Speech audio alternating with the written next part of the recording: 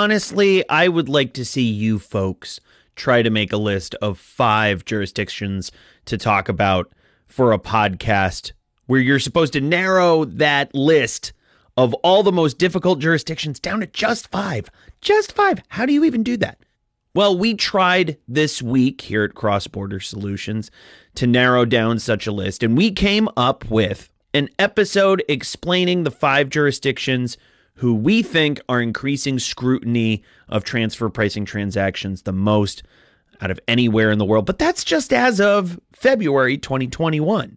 And so much changes in transfer pricing. If you just listen to our short form sister podcast, The Fiona Show Hot Off the Press, you know it's hard to decide because there's so much happening on the transfer pricing front. Italy just added additional burdens for MNEs with its new transfer pricing documentation requirements effective from fiscal year 2020. Rwanda has added new requirements, including not only requiring documentation of related party transactions, but also of deemed related party transactions, meaning where parties are not related, but a Rwanda taxpayer does business with another company in a jurisdiction with a beneficial tax regime. Not surprising, more audits are expected there. Vietnam has enacted new regulations effective from December 2020. The 4th time transfer pricing regulations have been replaced or revised since it introduced regulations in 2006, including country-by-country reporting. The IMF announced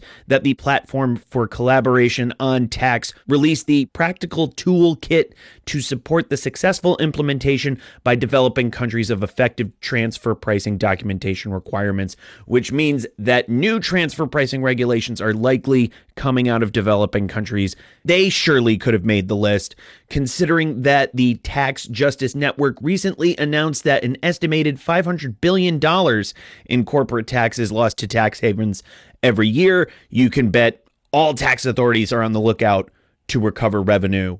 There's also COVID. So ultimately, we at Cross Border had to pick and choose. And here's who we're watching this year. By the way, hello. I'm Matthew DeMello, host of The Fiona Show, Cross Border Solutions weekly transfer pricing podcast, taking deep dives into serious subjects and headlines from around the world on transfer pricing regulations. As always, you can earn CPE credits for listening to this podcast. Here's how it works. We're planting 3 CPE code words throughout the course of this program. Send all 3 to The Fiona Show at xbs.ai. That's all one word. The Fiona Show at xbs.ai. And we will reply with your certificate. Now let's take a look at transfer pricing in the news.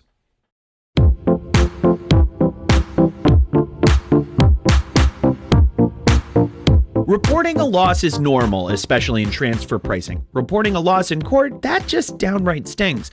Swedish telecommunications titan Tele2 Treasury AB lost its most recent legal battle with the Swedish lower administrative court. The issue at hand, exchange losses. Here's what you need to know. Between 2011 and 2015, Tele2 Treasury AB issued loans to its affiliate, Kazakhstan MTS. In September 2015, the loan currency was changed from US dollars to Kazakh tenge, a considerably low-valued currency at the time. A month later, Tele2 and Kazakhstan MTS signed a new agreement. It denominated the loan in tenge and bumped up the interest rate from LIBOR plus 4.6% to a fixed 11.5%. Tele2 didn't miss a beat when it came to reporting losses. We're talking 745 million tenge or $89 million from September to October of 2015. The Swedish tax agency was the first to put the kibosh on this deduction of losses and ruled that the currency conversion losses didn't align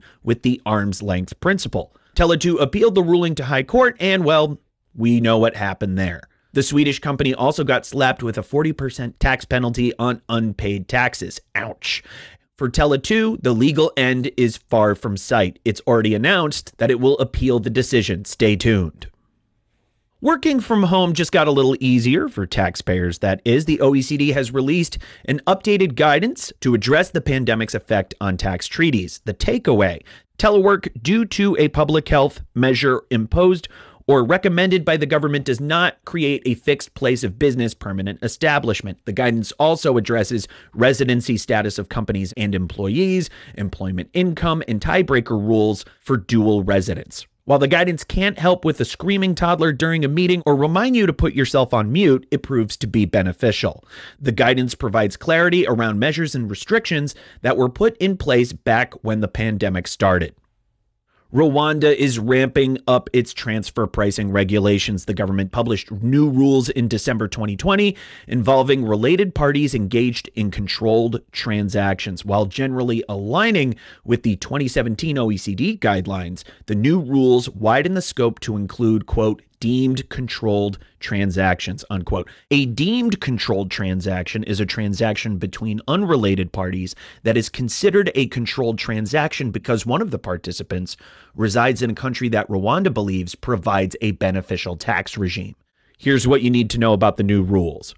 Transfer pricing documentation doesn't need to be prepared by taxpayers with annual turnover less than 600 million Rwandan francs, or 605,143 US dollars, and whose controlled transactions are less than 10 million Rwandan francs individually, or aggregated 100 million francs, which comes out to 8,283 US dollars and 82,836 dollars respectively. And while the country's tax authority has no requirement to prepare a master or local file, it does mandate the preparation of documentation that illustrates that the conditions of controlled transactions are arm's length. A rose by any other name still smells as compliant.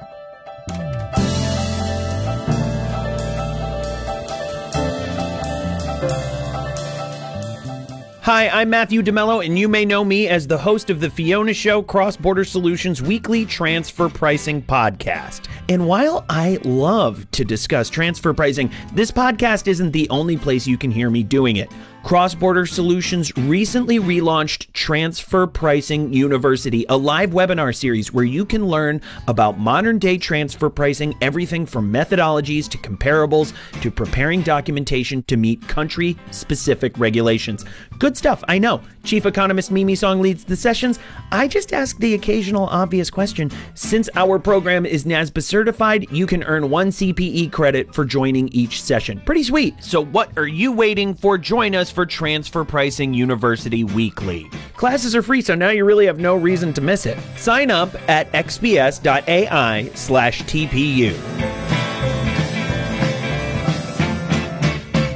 Welcome back, everyone. I'm here with Chief Economist Mimi Song, joining us on the Fiona Show this week to talk about 5 jurisdictions we here at Cross Border feel are worth keeping an eye on throughout 2021. But first, Mimi, it's a snowy day in New York. What are 3 survival techniques you have learned over the course of pandemic? That's a good question. So I guess survival can be both internal and external, right? Right. So in terms of external survival, I think just figuring out how to avoid going outside. Instacart is our best friend, right? Everything gets delivered. Except, can I tell you, my house is 26A versus 26. And so I'm constantly going to my neighbors to pick up my deliveries, but neither here nor there, right? Right. I need a bigger house sign or something along those lines. But I mean, I think another survival technique, really being so close with the family all the time, is how do we have good family time together, right? How do we make things a little bit more special as opposed to just constantly being around each other? Right. Board games have been amazing for us. Can I tell you, even in the very beginning, there are a couple board games related to the pandemic. And one of them was called Pandemic. Another one was called like Rapid Response, and they were on sale. So Will bought them. And they've been very entertaining. They've been extremely entertaining. Adds an extra layer of meta when you're playing the game version of the emergency that we're all going through. But unfortunately, we haven't won, so that's neither here nor there. It's just a game. So, as in the game, as in real life. Now, as far as survival techniques for M&Es in the midst of pandemic, tax scrutiny, of course, is a major risk for M&Es going forward. How are you seeing clients, anyone on your radar, responding to that tax scrutiny? so, I mean, I think historically, right, we've been talking to a lot of multinationals who perhaps had tabled transfer pricing, had tabled international tax scrutiny in terms of their top priorities. But all of a sudden, that's starting to bubble up back up to the top now that they've been able to deal with some of the more urgent fires, like keeping on the lights and making some more strategic business descriptions. Everything else has to fall into place, and so multinationals are now alert to the fact that many of them, their fiscal years just ended. They had to deal with year-end provisioning and things of that nature, and now they have to worry about the compliance aspects of it. And they're thinking, oh no, okay, here's another fire I have to deal with now, because most multinationals do understand that tax scrutiny increases. And I think we'll get into that over our discussion today, just about who's looking at what and how do we know that. Of course. And I think a great place to start, specifically with who's looking at what, is Denmark. I'll leave it to you for at least the description for why they make the list. But this has traditionally been a tough jurisdiction for M&Es. Oh, absolutely. I mean, they have one of the highest tax rates in the world. Right. An individual tax rate can be half of your income. I mean, they have a lot of social taxes that are being applied. They have 25% VAT on purchases, 150% tax on cars. And we've always known that the Danish Tax Authority, which we will refer to as SCAT, they've always been aggressive. They were the first jurisdiction that I know of that applied a penalty just for not having documentation in place. Their tax authority has become much more sophisticated when it comes to transfer pricing. They've increased the number of examiners. I think over 100 new examiners have been added over the past 10 years. And the Danish Tax Authority actually was able to collect over 80 billion Danish krona from multinationals over that time. It's a pretty significant uptick. They even have proposals to incorporate what they call a tax evasion alarm center, which is like a whistleblower channel, right? It's, hey, report suspicious tax behavior here. Who knows if they'll be able to provide a little benefit or a little prize for those reporting, but I wouldn't be surprised if that would be the case. And they have a lot of analytical tools that are at their disposal. They do think that transfer pricing related issues are significant. It's an area of focus, and they are going to be proposing over 1,000 new employees over the next 4 years. It's a lot of investment of time and effort there. As far as the Tax Evasion Alarm Center, that might even say something to our listeners just about the culture. You already need the culture in place of see something, say something for that to work. I don't know if you could do that as easily in America and expect the same results. But what does all of this mean, bottom line, for M&Es? What are the changes in mentality that they need to make to address these challenges? I think it means first of all, you can't avoid the documentation requirements, right? Like as stated, right. Denmark has a penalty if they don't have documentation prepared. So clearly the burden of proof is on the taxpayer. And basically, if the documentation isn't prepared, SCAT can make discretionary assessments. That's not unusual, but we know that it's very specific to Danish standards. All right. And so that's really the challenge. They have very specific prescribed standards that they're looking for. At the end of last year, the Danish parliament actually passed a bill that requires taxpayers to submit the master file and local file effective for tax years beginning on January 1st, 2021. And that deadline is within 60 days after the tax return is filed. So they give you a little bit of cushion in terms of your documentation doesn't have to be contemporaneous with the tax return, but it has to be filed and prepared 60 days after you submit your tax return. And that's a change. That's a big change. All of a sudden, it's not a nice to have, it's you have to submit it. The actual content requirements, they do generally follow the OECD recommendations. So in terms of the content requirements for documentation, it hasn't dramatically shifted for what Denmark wanted to see pre 2021. But once again, I think the focus here is on the fact that you no longer just need to prepare the information and get penalized when you get audited. You actually have to submit it. You are required now to submit it 60 days after your tax return on an annual basis. Now, let's remind our listeners that the penalty could be upwards of 30,000 euros per year, right? It's actually 250,000 Danish krona, but depending on interest rate fluctuations, we can do the conversions. And then there's even additional penalties that are applied in case there are adjustments, right? Up to 10% of the adjustment amount could be penalized. And then on top of that, if you don't have your documentation, not only do you start off with a baseline penalty of 250,000 Danish krona, but then you get penalized every day until you submit it. It's not fun. Well, and speaking of this submission, how does that change the mindset for taxpayers in terms of preparing versus submitting? So historically, Denmark's one of those countries where the documentation is a must-have, or it should have been prepared contemporaneously. So perhaps the mindset from a taxpayer who has operations in Denmark, it goes from should have to must have. And I've always categorized it as a must have anyway, but because you're physically having to submit that documentation, it raises the level of awareness and it raises the requirement standards. I mean, think about your homework. If your teacher said, hey, Matthew, you have to do your homework by the end of this week. Okay, but I'm going to collect that homework next Tuesday, or she may or may not collect it, right? There's still this question mark of she just said it had to be done by Friday, but she may or may not collect it. That's going to change your mindset about whether or not you have to have it done by Friday. Yeah. Of course.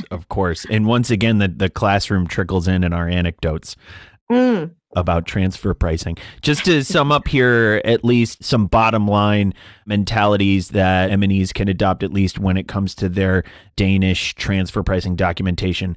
More documentation requirements in Denmark now, more penalties. I feel a little bit like that MSNBC pundit who always quotes rappers, because now I sound a little bit like Notorious B.I.G. More documentation requirements, more penalties, more problems. It's just it at the end of the day. More resources, more resource employees in the Danish tax authority now, more analytical tools for evaluating documentation and suspicious tax behavior. We know transfer pricing is a priority for what has already been a very aggressive tax authority. Mimi, what are some strategies M&Es can employ to address these challenges?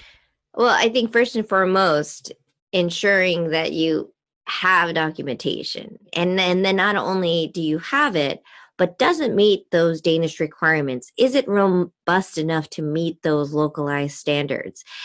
Or did you take a sort of haphazard approach to just meeting the contemporaneous requirements? Because now you have to be mindful of the fact that SCAT is going to be looking at this. And then not only that, but with their additional analytical tools, could they be reading these documents using AI or machine language? I mean, that's not out of the question, right?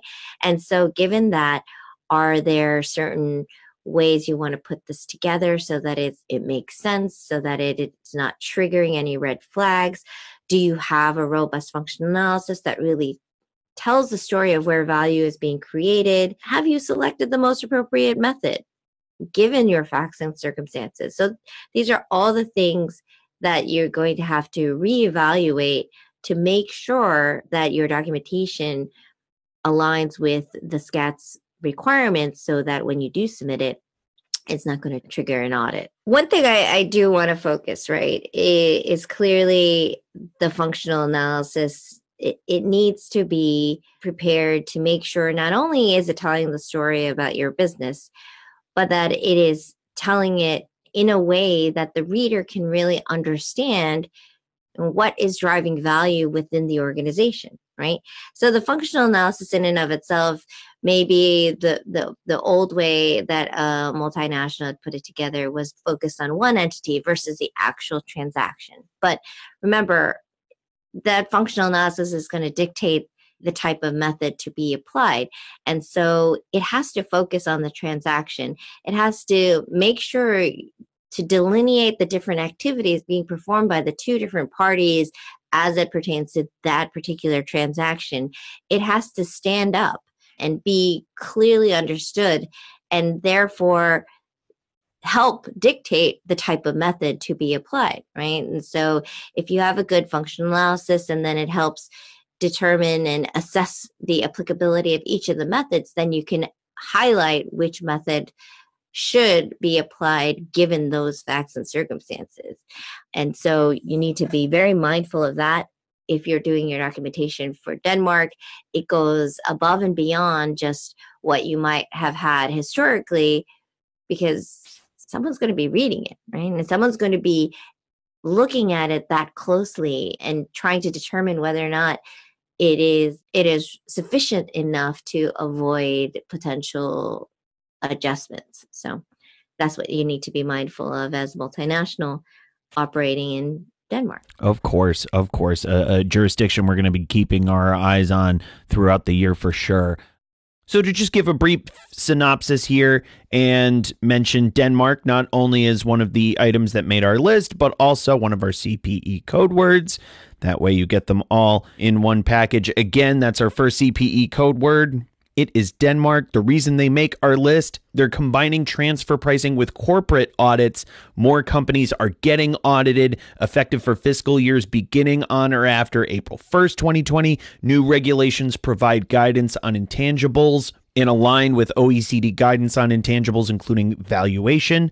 The discounted cash flow method is an acceptable method, seen as reliable by tax authorities. Transfer pricing directives state that when the discounted cash flow method is one of multiple appropriate methods, the other method should be selected. So it's a possible revenue grab. The statute of limitation for transfer pricing is extended from 6 years to 7 years.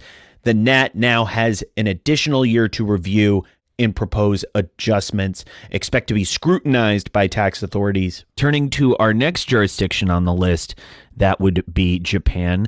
What puts Japan on the list? Well, so in 2016, Japan's NTA, they actually announced the International Taxation Total Plan. And according to the plan, that the tax authorities highlighted that they'll be conducting vigorous tax audits on cross-border transactions of multinationals, as well as high net worth individuals.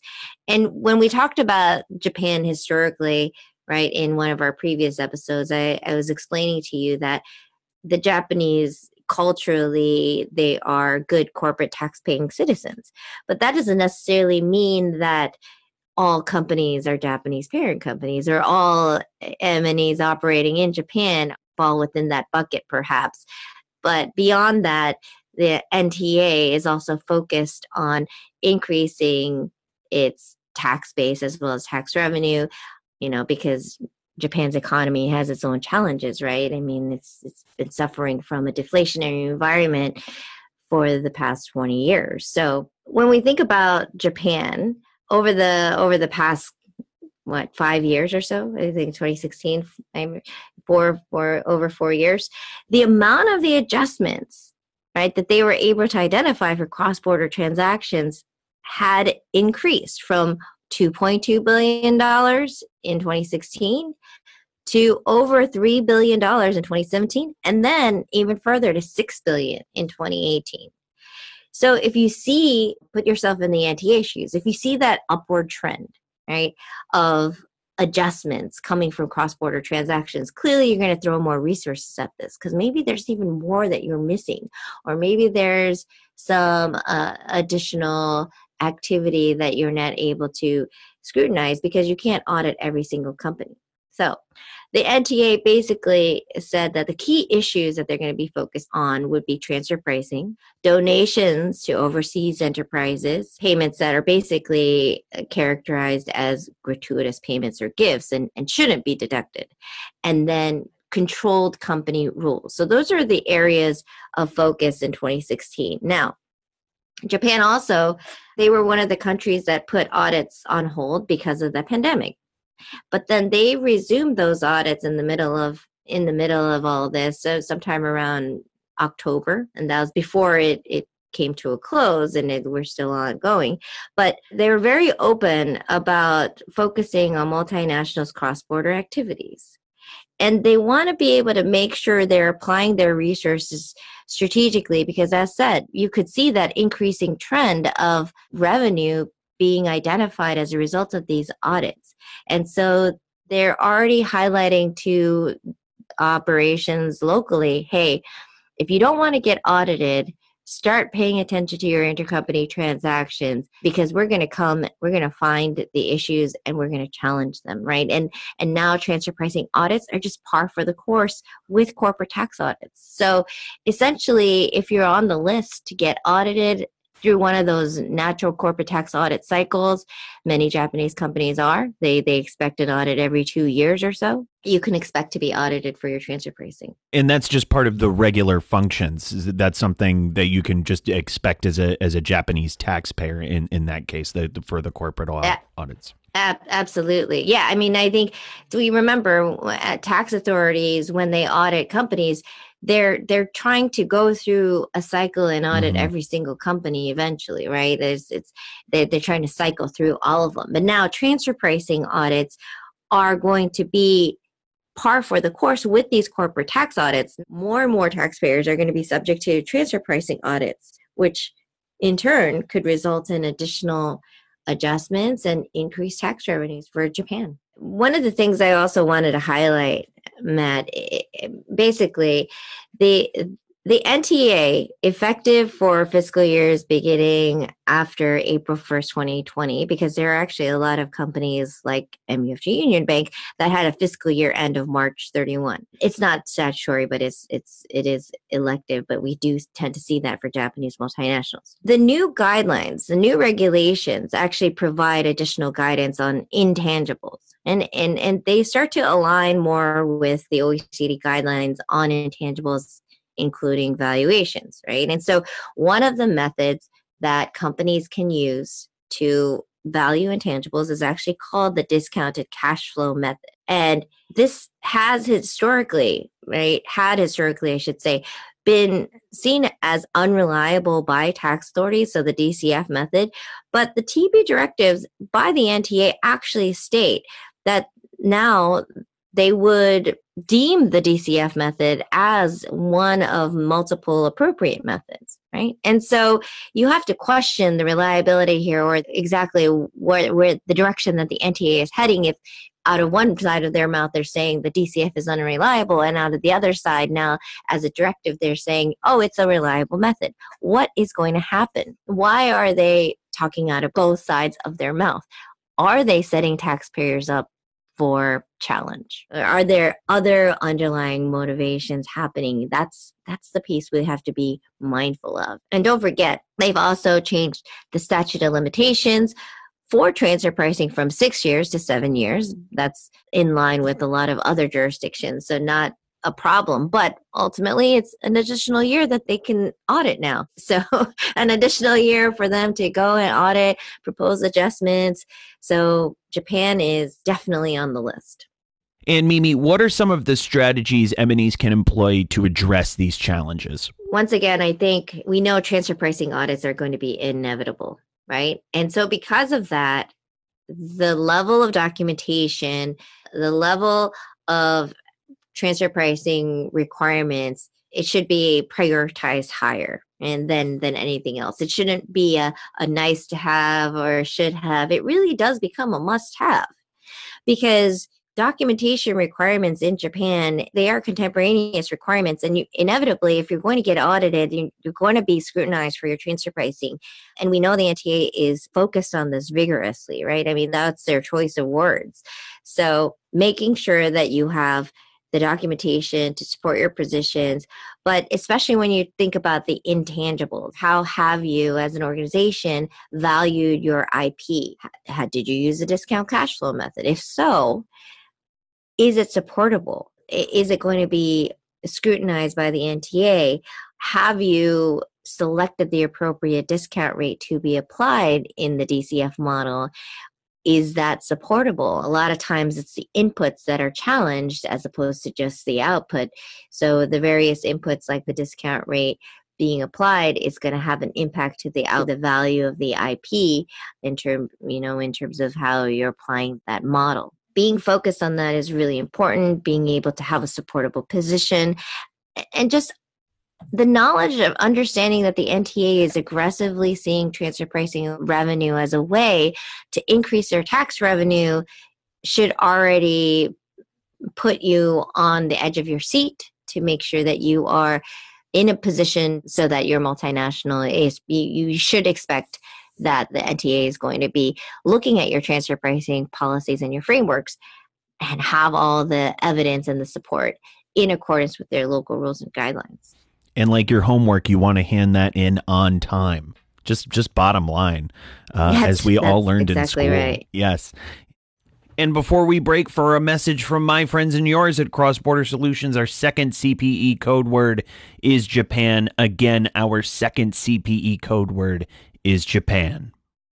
A global pandemic, a grim economic forecast, feeling the squeeze, an R&D tax credit can help lower your burn. If you qualify, the IRS and some state governments will give you a tax credit equal to 10% of your company's spend on development activities. You can even take the credit against payroll taxes if you're in the red. All you have to do is claim it. So what's stopping you? If an expensive application process is turning you off, sorry, now you really have no excuse. Cross-Border Solutions' AI-driven R&D tax credit software eliminates the need for pricey consultants and allows you to apply for R&D credits all over the world for one low fee. After all, why should you have to spend your whole R&D tax credit on getting your R&D tax credit? It's your money. Keep more of it with Cross-Border Solutions, the global leader in AI-driven tax solutions. Request a demo today. Visit xbs.ai/rd.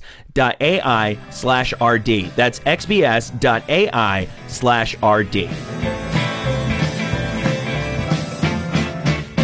Which brings us to our next jurisdiction, which is the United Kingdom. I would say many recent events and institutions being founded at least to increase tax scrutiny that lead to this. But tell us, Mimi, why did the UK make the XBS list? Well, so the UK, I mean, there's been a lot happening in the UK. They had their whole diverted profit tax introduced in 2015. They were also at one point, going to implement additional mandatory disclosure requirements. Now that's recently changed. They've basically taken the OECD framework and applied their own nuances to it, but they've always been concerned about which multinationals are not paying their fair share of taxes. Right? And so this has not been a surprise to say that the UK has been focused on transfer pricing, but we also know that they're even taking it a step further. We understand that HMRC has relaunched a campaign on multinationals that they suspect are unfairly and wrongly reducing the UK tax bills and shifting profit outside of the UK. And they're taking a more criminal approach to it. It's going beyond just, hey, taking advantage of tax arbitrage opportunities, but to say that they're doing it egregiously and they're doing it against their laws, right? that they're doing it, in such a manipulative manner as to avoid the payment of taxes. So, yeah, the HMRC themselves, they've estimated that 2,000 largest businesses with operations in the UK could owe an additional, get this number, 34.8 billion British pounds in tax. Wow. Related to just 2 years. That's significant, right? Yeah. I mean, as over $30 billion of potential tax losses. So why wouldn't they put more resources toward this effort if that's what they're estimating it at? That's their market size. What we're seeing is HMRC said that of that 34 billion of unpaid taxes, over 10 billion was specifically related to transfer pricing. That's an area for them to focus on. So HMRC has basically come out of the gate, said multinationals, you need to be on alert. I'm putting you on notice that we are going to be auditing your operations. We're going to be auditing your cross-border transactions, your transfer pricing policies. We're going to be reviewing all of your transfer pricing arrangements. They had suspended audits during COVID, as many countries and jurisdictions did, but then they relaunched them back in September. And then they've asked multinationals, basically, I don't know if asked is the right word, maybe they've demanded, right, that multinationals review all of their transfer pricing arrangement and ask them to send them a letter to tell them, hey, our transfer pricing was appropriate. And I'm not. So it really has focused on this area significantly. And then the HMRC basically indicated that in their investigations that they have identified that UK profits don't reflect the actual value created in the UK. They've used words like careless and deliberate behavior requiring penalties. They really want to make an example of these multinationals, I think, and then that's really what they seem to be set out to do. So with the profit diversion compliance facility, right, this whole transfer pricing disclosure tool that the HMRC has initiated, they've basically given notice to multinationals. They sent a bunch of letters out to target multinational companies who they basically have told, we've done our research. We think that you're not paying your fair share of taxes in the UK. We think you are diverting your profit to low tax jurisdictions, and we are coming after you. Basically, it's sort of a warning letter, right, Matt? Right. And in this warning letter, it's notifying MNEs that you need to send us additional information. You need to send us this additional information. And here we're giving you a little bit of an olive branch because we know you're doing wrong. But if you want to tell us what you're doing wrong and how much you're doing wrong, we'll cut you a little break. So it's an opportunity to self-assess, identify your own transfer pricing issues in order to mitigate how much penalties and or adjustments the UK themselves or the HMRC themselves would potentially identify. So it does show that there's this heightened sense of focus. And for multinationals receiving this letter, it puts them on edge to think, oh my gosh, okay, what do they have on me? Is everything right? And then they're going to have to reevaluate the appropriateness of all of their transfer pricing related issues. That's right. I feel like there's another homework anecdote we could put in. Maybe the teacher has the homework and the student doesn't remember what's in the homework. No, I'm kidding. But even in the best of times, the HMRC is aware and focused on profit shifting by MNEs. We should note, but even if that scrutiny seems heightened at this point, but COVID deficits definitely added to this. They're tracking what they believe is missing income. They're setting up profits diversions tax to encourage MNEs to self-censor. And there's no denying the focus on transfer pricing compliance now, of course. But what does this mean for multinationals going forward in terms of just the realities they've got to accept about operating in the UK? I think the biggest challenge is that you are ultimately guilty until you're proven innocent. You know, it's sort of this idea of, hey, multinationals, we know you're doing this, so just fess up and tell us what it is that you're doing, and we'll take it easy on you. So you really need to focus on making sure that your transfer pricing arrangements are considered arm's length in accordance with the HMRC's perspective, and mitigate the challenges that they're potentially going to be seeking. Of course. And what are some strategies MNEs can employ, or what are some best practices MNEs can employ to address those challenges? So intercompany agreements, policy documents, make sure that everything is consistent, it's aligned, make sure that all of your documentation requirements meet the local preferences, so you don't necessarily have to worry about if you're ticking off all the boxes, because HMRC is pretty specific in terms of what they're looking for. You need to make sure you have separate transfer pricing reports for all of the entities. Now, here's where it gets interesting because, sometimes you might have a multinational may just have a country specific report, but based on our experience, we know that, multinationals who have been audited in the UK, they do realize that having separate legal entity reports in the UK is actually better and more important. Other things to note, the UK will challenge the use of CUP data, right? The comparable uncontrolled price method. They'll want to look at that specifically. They'll want to challenge the applicability of CUP data because it's easy to challenge CUP data given the high level of comparability required. So they're going to want to look at that. They're going to want local comparables. We know this. And there's actually a sufficient amount of data on UK companies. So I think it's called Companies House or something along those lines, where it's the local UK registry for all companies operating there. And they're going to make sure that when they come and audit you, your documentation is prepared contemporaneously. So they're going to want you to hand over your analysis within the 30 days that they allot for you. Because to be honest, the UK's tax return filing timeline is 12 months after the fiscal year end. They're one of those jurisdictions that give you the longest period of time. So not having your documentation within a year of the fiscal year end close is not acceptable to them. Allowing all of that time to hand in homework, you're going to get the F if you really don't make that really generous deadline. Yeah, it's a very generous deadline. It's basically just have all your homework done before the end of the school year. That's what yeah, that's basically what's happening here.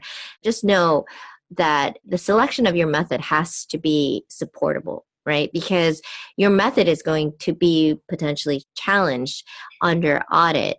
Because that's the easiest way to figure out whether or not there's an adjustable amount by changing the method. Hey, you applied a CUP method. What happens if I apply a CPM? Oh, it means you owe more taxes in the UK. Well, then how come that's not the method that you chose to apply? This method is no good. So just having a certain level of awareness in terms of the various methods that are applicable, I think will just put you in a better position. And make a world of difference, of That's course. Right. Turning to our next jurisdiction, a very obscure one, the United States of America. I was really going to try to ram home a joke there about the obscurity of this jurisdiction, but I just can't. I think if we needed at least two reasons that the U.S. would make our list, it's the recent cases we've seen involving Coca-Cola and Whirlpool. But Mimi, tell us, why did the U.S. make the list? So, yes, because they have some pretty landmark cases that they've recently won. And I'll be honest, it's not often that they win, especially when it comes to transfer pricing related issues.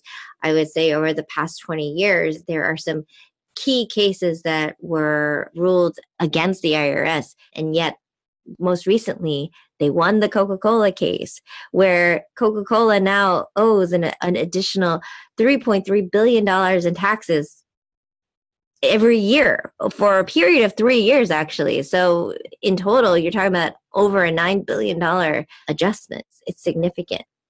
And the case in and of itself is important because Coca-Cola's arguments were historically based on the outcome of their IRS audit back in 1996. So Coca-Cola said, hey, IRS, you can't challenge us because you already did, and you agreed on this back in 1996, right? Just to give a little bit of context here. What Coca-Cola was being challenged because of the royalties being applied for certain IP related to its secret formulation, that the whole entire supply chain between the bottler and the owner of the formula is being challenged. There was too much profit being retained in those foreign jurisdictions where the activities were considered routine. Those were the bottling companies. And because they were considered routine, the tax authority or the US or IRS basically said, well, that doesn't really make sense. Why is it that the entities that are performing their routine functions are the most profitable within the context of the entire value chain? And so the focus on the value chain is that much more important these days. And the IRS challenged the assertion against Coca-Cola to say that this doesn't make sense. Profit is not being earned in the jurisdiction where that value is being created. And then a lot of the value with respect to Coca-Cola is in the formulation, it's in the secret sauce. Turning to the next case and the rarity of the IRS winning these court cases, another major case was Whirlpool. And what does this tell us about the challenges facing M&Es when it comes to the United States as a tax jurisdiction in transfer pricing? So the IRS with the Whirlpool case, we know that they're on a roll now. They're challenging this arrangement that Whirlpool created, where ultimately the sales were generated through its Luxembourg affiliate. And so right now, Luxembourg is considered a tax haven. What's happening is the Mexico Maquiladora was manufacturing goods, which then sold to the Luxembourg affiliate. And now all of that profit associated through the generation of the sale of these appliances were being quote unquote taxed in Luxembourg. But the IRS was asserting that ultimately this structure was diverting those profits and taxes away from the US, and they should have been rightfully taxed in the US. And this is one of those cases we know, right? Many jurisdictions out there are focusing on tax havens and intercompany structures that insert tax havens into the whole structure in order to take advantage of the lower tax jurisdictions, right? And the Tax Justice Network had recently announced that an estimated $500 billion in corporate tax, $500 billion is lost to tax havens every year. And we know that tax havens are an area of focus for many jurisdictions out there, because it is a way for multinationals to set up structures to really divert profits away from, high tax jurisdictions like the US. So the IRS won a transfer pricing case over intangibles. As we went over with Coca-Cola, we can expect more scrutiny of intangibles. I will just say, with my background in global policy, a conversation about tax havens writ large in America is long overdue inside out of transfer pricing in corporate tax law. We're going to see more cases, more investigations vis-a-vis Coca-Cola and Whirlpool. Whirlpool is based on a foreign-based company sales income, or FBCSI, on tangible goods appliances. Both cases show that multinational companies are employing questionable strategies that mean less money for the IRS. So if you are the IRS, you're thinking, who else might be doing the same thing? Mimi, what does this mean for M&Es?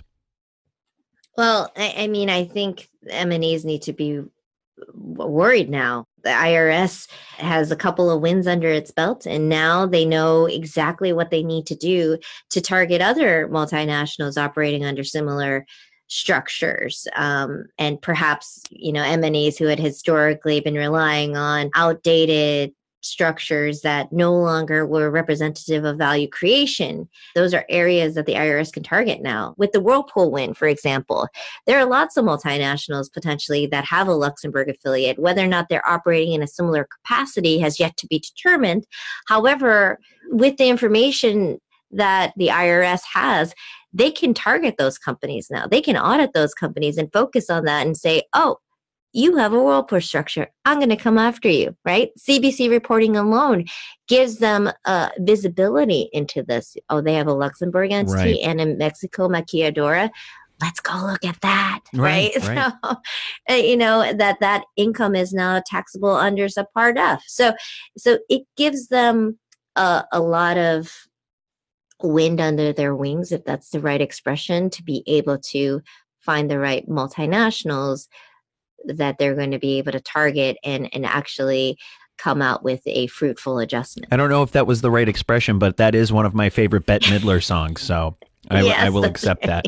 Now, what are some strategies that M&Es can employ to best address these challenges? Let's take the Coca-Cola case, for example. If you have foreign offices with routine functions or functions that would be considered routine, be mindful of that and understand what piece of that, system profit is being retained by that routine entity. because that's going to be an area of concern. And Coca-Cola is clearly an example of that. So if you have that sort of framework, make sure that you can articulate and explain what piece of the system profit is being retained by the routine entity, and so that you're not triggering a red flag in that situation. And I think Jennifer Best at the IRS, she said, she talked about, sometimes they get documentation with just a list of facts and factors that describe the business description, but it's not a real analysis.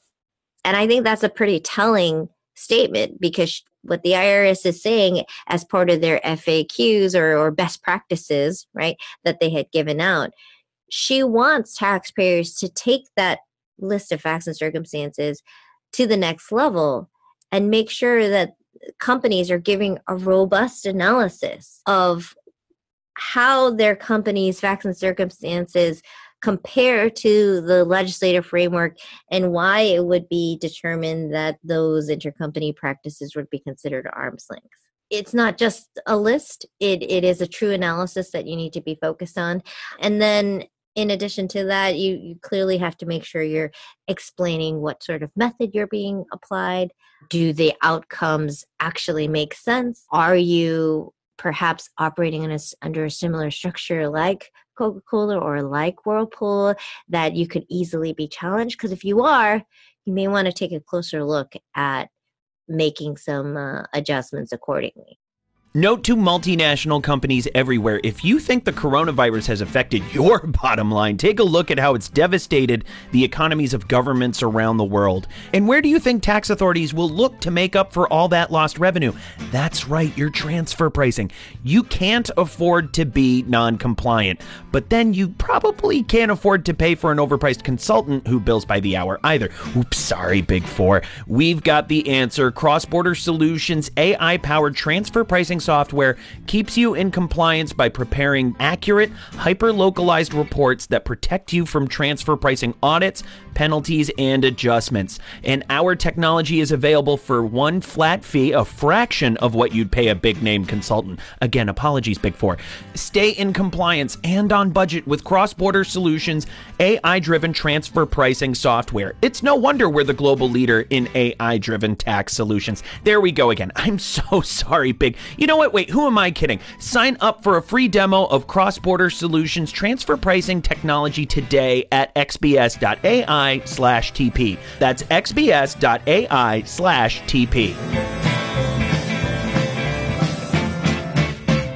On to the next jurisdiction on our list. It is Thailand. Mimi, what puts Thailand on the XBS list? Well, over the last few years, Thailand has actually been focused on transfer pricing. They've passed, transfer pricing specific legislation. And we know that there are many multinationals that have manufacturing and distribution hubs in Thailand. So after January of 2019, Thailand actually, they're not an OECD country, but they wanted to be part of the OECD inclusive framework. And so as part of those minimum standards, clearly they had to codify the arm's length principle into their particular revenue code. They've also gone beyond just the minimum standards. They've been able to impart powers to their local tax authorities, right? Their officers, to be able to impart transfer pricing adjustments that arise from what they deem to be non-arm's length transactions. They've included mandatory documentation requirements as well as a new transfer pricing disclosure form. So they've done a lot here to focus on transfer pricing as an area for them to target. And we know that in 2020, their rules continue to evolve, and they've also now issued additional rules for country-by-country reporting. Even in November, they issued new regulations that provided their tax officers with guidance on how they should be looking at internal and external comparables, which is better aligned with the OECD transfer pricing guidelines now. But it does go to show you that there's a focus on education so that the tax officers understand what it is that they're looking for and what they should be looking for. And I think that there's still an outstanding question of whether or not foreign comparable benchmarks would be acceptable, because Thailand is one of those jurisdictions that we know they have a preference for local comparables, right? And we've talked about this before, but we see this a lot in those emerging market jurisdictions that want to see comparables operating in their particular jurisdiction or local comps, right? And I think a lot of that has to do with clearly geographic market comparability, number one, but also just lack of availability of information outside too, right? So anyways, the disclosure form I think is important right now. You have to have the disclosure form for your fiscal year ended December 31, 2019. And then that was recently extended because of that pandemic, but expect to see that that continues to be a requirement on an annual basis for entities operating in Thailand. Absolutely. And just to summarize for our audience in terms of recent events in Thailand, new regulations, many subsidiaries operate in Thailand as low risk or routine businesses. They perform routine functions and assume routine risks. The Thai Revenue Department may expect a reasonable return on a year-on-year basis for such companies. A new disclosure form is now in effect that we just described. The Revenue Department will now have significant data about taxpayers' related party dealings in Thailand. That data will be used to analyze and formulate next steps for determining the selection of taxpayers for transfer pricing audits. There's a new ruling to guide Thai tax officers about audits. And what do you think the Thai Revenue Office is planning from there? Mimi, what does this mean? So, Matthew, I mean, I think in Thailand, you have to be mindful that the tax authorities are now focused on transfer pricing, and they're empowered to make assessments or transfer pricing adjustments based on the guidelines as outlined in the OECD. They focus on creating a whole list of guidance related to market price transactions between related parties. It's very similar to the OECD guideline framework, but that goes to show you that they are empowering and educating their tax officers to be able to look at taxpayers through the right lens with the right information. They are going to consider comparability of information that should be reported starting in 2020. They're going to look at that in more detail because they feel like the disclosure form in and of itself has not been enough information to focus their audits accordingly. And so now that they've initiated these original requirements, they realize, hey, this is an area for us to really focus on, and this is an area that now we understand a little bit more. I think we need some more information in order to better target multinationals. So it means a lot more focus from the Thai tax authorities. Right. And what are some strategies M&Es can employ to address these challenges? I think a lot of companies in Thailand, and I touched upon this earlier, right? Because you see a lot of manufacturing and distribution operations in Thailand, they have been impacted by the pandemic. And so part of the way that M&Es need to address the risk in Thailand is making sure that they have the appropriate level of documentation to demonstrate how the pandemic has impacted their business, right?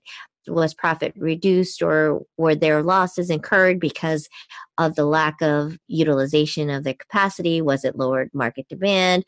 Were there exceptional fixed costs that they had to deal with? And so multinationals need to be mindful of describing the market situations that impacted their business.